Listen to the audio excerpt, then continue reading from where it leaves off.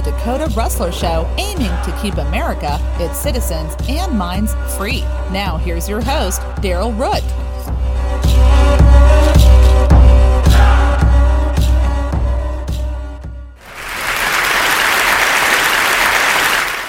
Thank you, Arabelle, for that introduction. And let's just get right into the program today. I have a lot to cover. To me, there are 4 types of government. Yeah, I know there are plenty more, but for this podcast, I'm sticking with 4. First, capitalism. This is where every business, organization, individual, and other entity is free to trade, sell, buy, barter, whatever they want, how much they want, to who they want, and for whatever price they want, as long as there is no fraud and each entity is a willing partner.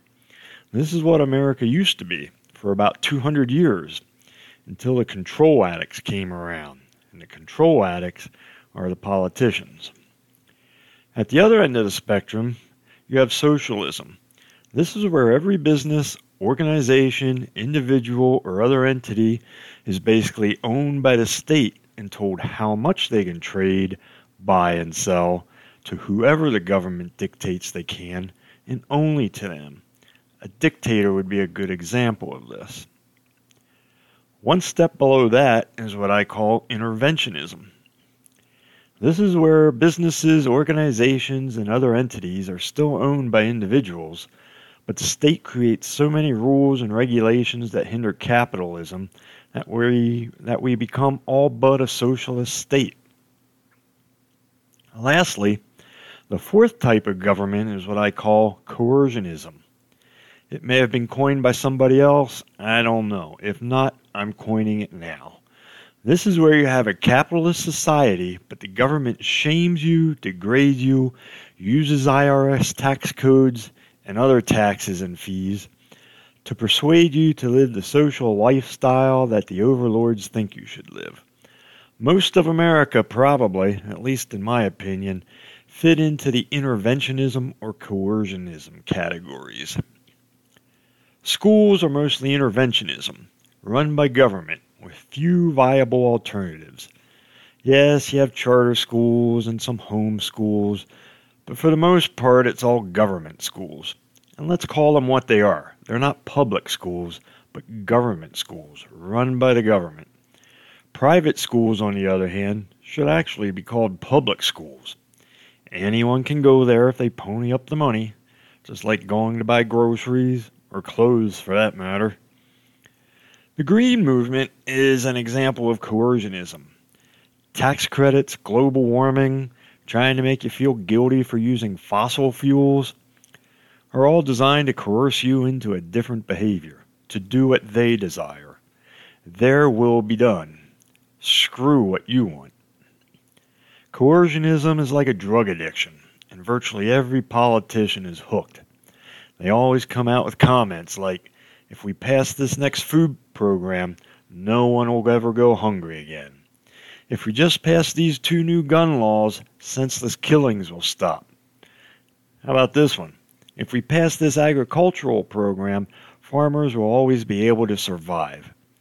Doesn't that sound like a drug addict to you? It does to me. One more hit, one more snort, one more injection, and I'll never do it again. I promise. Everything will be good. Politicians are nothing but economic and control versions of drug addicts. It's ridiculous.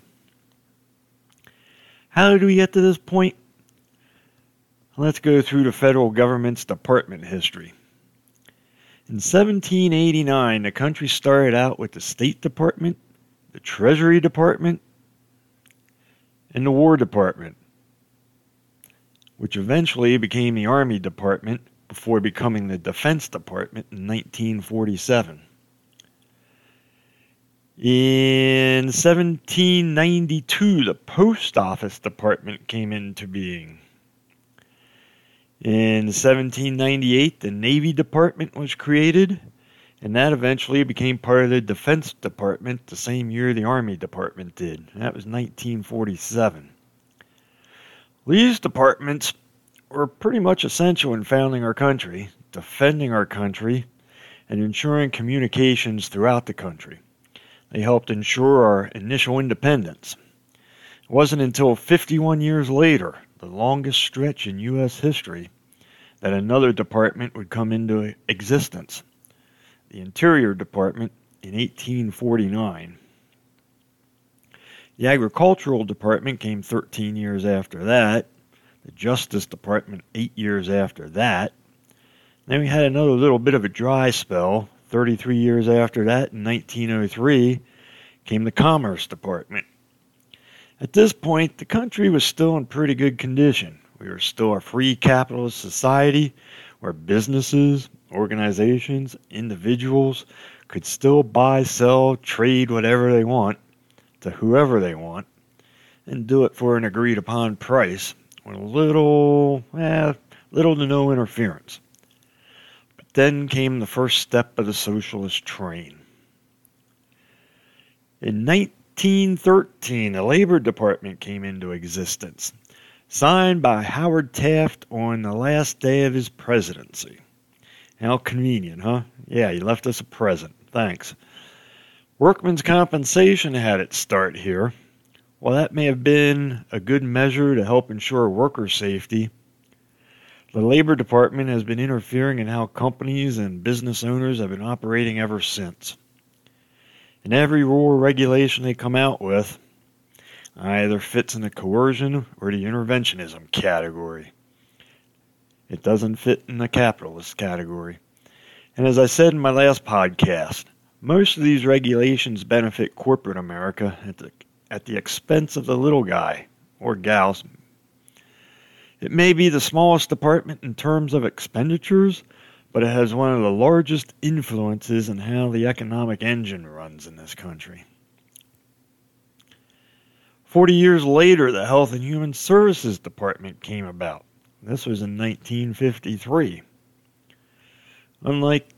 Unlike the previous department, which is the smallest, HHS is by far the most expensive department in the federal government at over $1.3 trillion. It contains the Ponzi scheme Social Security system, it contains welfare, and most other health assistance programs. They all fall under this department. I don't have any issue helping those who can't help themselves, but let's admit it, this department is virtually solely responsible for all the moochers, the beggars, heck, the lazy-ass do-nothings in this country. When you pay people not to work, many of them won't. It's human nature. Heck, it's nature at its finest. No animal in the animal kingdom expends more calories than absolutely necessary in order to survive. They take the easy kill whenever they can. People who haven't been instilled with the pride that comes along with the work ethic do the same. They take the easy way out. And now liberals want to take what is basically an interventionist part of the economy and make it a socialist part of the economy, the healthcare system. But remember, if we pass just one more food program, no one will ever go hungry. The money addict is alive and well. Yeah, politicians are just like addicts. In 1965 came the Housing and Urban Development, part of LBJ's Great Society. This is nothing more than a housing version of Health and Human Services. This is that great, and I use that sarcastically, department that has given us Ginnie Mae, Fannie Mac, Freddie Mac, fair housing and community development programs, as well as home assistance programs that resulted in the housing bubble of 2008. Remember TARP? It gave us TARP bailouts, along with auto bailouts. They were too big to fail. Remember that? All the bad loans that went to non-qualified buyers were simply coercionism at work. Here, buy what you can't possibly afford. That's what the banks were saying, and they did it in their greed, and most everybody did. That's just ridiculous. But remember, Just one more home assistance program and no one will ever have to live on the streets again. And it's the mommy syndrome addict. It's alive and well too. In 1967 came the Transportation Department. This was also under LBJ's Great Society. I won't pick on this department too much. It does help with the country's infrastructure, making sure we have usable roads, bridges, rails, subways, etc. It makes sure that motor carriers are safe and that rigs won't fall apart in front of a Geo or a Honda Fit and kill its passengers, so that's good. It helps to ensure that air travel is safe. All these things are good to a certain degree. If a company's neglect and errors lead to numerous sudden deaths, who wants to find that out the hard way, by trial and error? It's not like buying a TV from a company and finding out that, say, 10% of their TVs don't work. A TV is very unlikely to kill somebody. An unsafe aircraft is. Again, who wants to be among the 10%? On the other hand, Amtrak and a whole host of other government transportation options, they're racked with overcosts, red ink, numerous other failures. Not to mention, government overreaction to COVID has politicians wanting to bail out airlines, cruise lines, and other transportation companies. And the redistribution addicts, they're alive and well too. In 1977, the Energy Department came about under Jimmy Carter. It's responsible for the nation's nuclear weapons program, nuclear reactor, energy conservation, energy research, radioactive waste, and domestic energy production. If it stopped at that, everything would be fine. However, guess what? Solar subsidies, mining subsidies, gas subsidies, wind subsidies. Have I missed any? I mean, every other energy subsidy one can think of comes out of here. Whether it's insulation for your home, tax credits for energy efficient windows or appliances, giveaways are everywhere in this department. Credits are nothing more than coercionism, trying to get you to buy something to fit their way. And remember, just one more subsidy to get green energy up and running will mean no one ever has to suffer another terrible flood or drought. At least that's what the global warmist would have us think. Once again, the redistribution addict is alive and well. In 1979, again under Jimmy Carter, came the Education Department. Now tell me, why, on God's great green earth, do we need to have the federal government involved in education? Yep, that's right, I know. So they can give out tons of money students can't afford to pay back for an education that often serves them no purpose. That's why. This department has driven up the cost of education. It hasn't reduced it or made it more affordable. Government hands out the money, schools just jack up the prices. When you have government guaranteed payments, you no longer have to compete for customers. You charge what you want. If the customer can't afford it, you promote government loans, grants, and other assistance. It happens all the time. That way they can snatch it up while raising your prices even higher. Cost of education just goes up and up and up. But hey, remember, just one more poor kid attending college and no one will ever be poor again. The education fixes all addicts are alive and well too. I think we need to put education back where it belongs, in the hands of parents, not government-run interventionists. We're getting there, people. Only 2 more departments to go. The first, Veterans Affairs. In 1989, Bush 41 brought this about.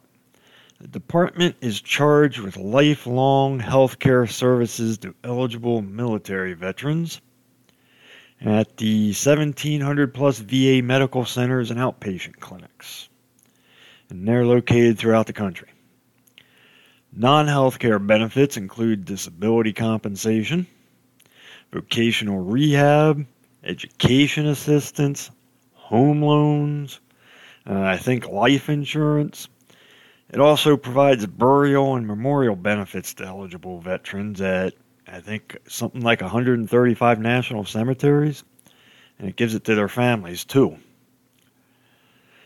With all due respect to our veterans, and God bless you all, but when I go over this list, I see nothing but repetition of departments previously mentioned. Healthcare, education, home loans. I've mentioned it prior to getting to this point. It's all part of different departments. Depending on which veteran you talk to, the VA is a complete joke or the greatest thing there is. In my years, I've spoken to both on numerous occasions. I'm not a vet myself, so I kind of got to tread lightly here. I don't want to pick on them too much. But first off, we have been and continue to be involved in way too many wars. Defend America? Hell yes, I have no problem with that.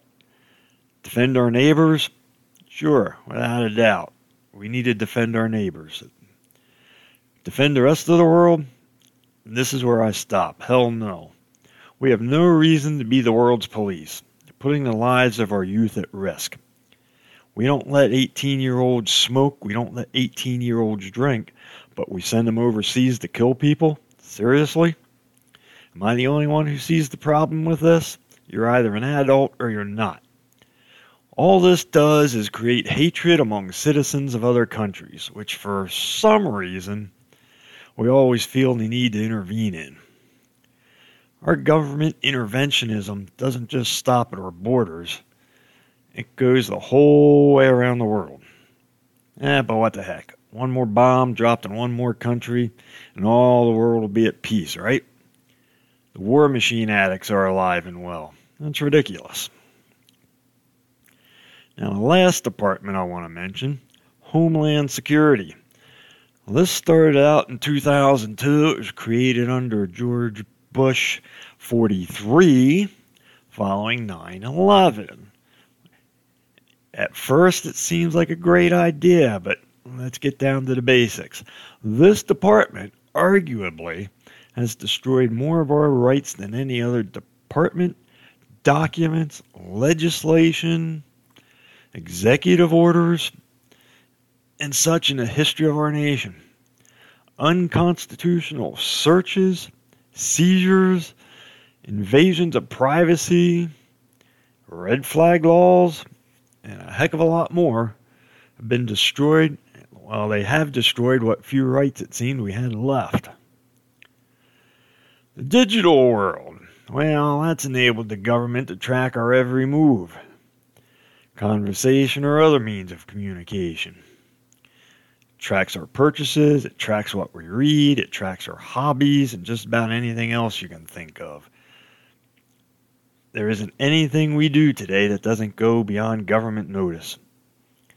If you combine my last podcast, the one about how governments make things confusing for people on purpose, along with this one, you have a setup where every day we're likely to do something that is technically illegal, for which the government can pounce on, and oftentimes do. But surely they won't, you say. Not for something minor. You want to bet? Let's go back into the 60s. Started back in the analog age. J. Edgar Hoover, remember him? He was the head of the FBI. He went after Martin Luther King. They considered him, and I quote, the most dangerous Negro in this country. How racist can that be? They wiretapped his phones, did a bunch of other things. Why? Because he dared to oppose the inequalities in this country. Bring it forward to the Tea Party about 10 years ago. Remember when Lois Lerner sicked the IRS after many of its members for opposing the Obama administration? This was all done during the Obamacare ordeal. I forgot about it, at least until I happened to read about it the other day. Today you have liberals and conservatives trying to shut down the voices of their opposition. Media outlets like Facebook, Twitter, they're shutting down dissenters for voicing their opinions. Several people I know got shut down, temporarily at least. Biden and Harris want more restrictions on the Second Amendment rights now. It seems like every time a ruling that supports your Fourth Amendment rights passes, two more that deny it occur. And it's getting ridiculous. It needs to stop. Well, let's go back to the beginning of this podcast. A long time ago, we were capitalists. We could live our lives as we see fit, without interference. Then we became coercionists. Government used tax laws and other means in an attempt to alter our behavior. They still do. It happens everywhere around us. When that fails, though, government becomes interventionist. They set rules and regulations for virtually everything we do from sun up to sundown. Heck, the new transportation secretary wants to tax us for the miles we drive. I mean, heck, they probably do stuff when we're asleep. Sad thing is, politicians are like unfaithful spouses. They're married to control. And once every 2, 4, or 6 years, you know what they do? They come out for a short-term love affair with ill-informed voters lying every step of the way. Oh, I love you and only you. You can trust me. How far away from being true socialist instead of socialist in theory are we? I don't know. But I'm fighting against it, at least in word. Physically, if it comes down to that. But you only need to remember, just one more program and all will be well. I promise. Just like a drug addict that never gets beyond their last fix. Yes, politicians are just like drug addicts.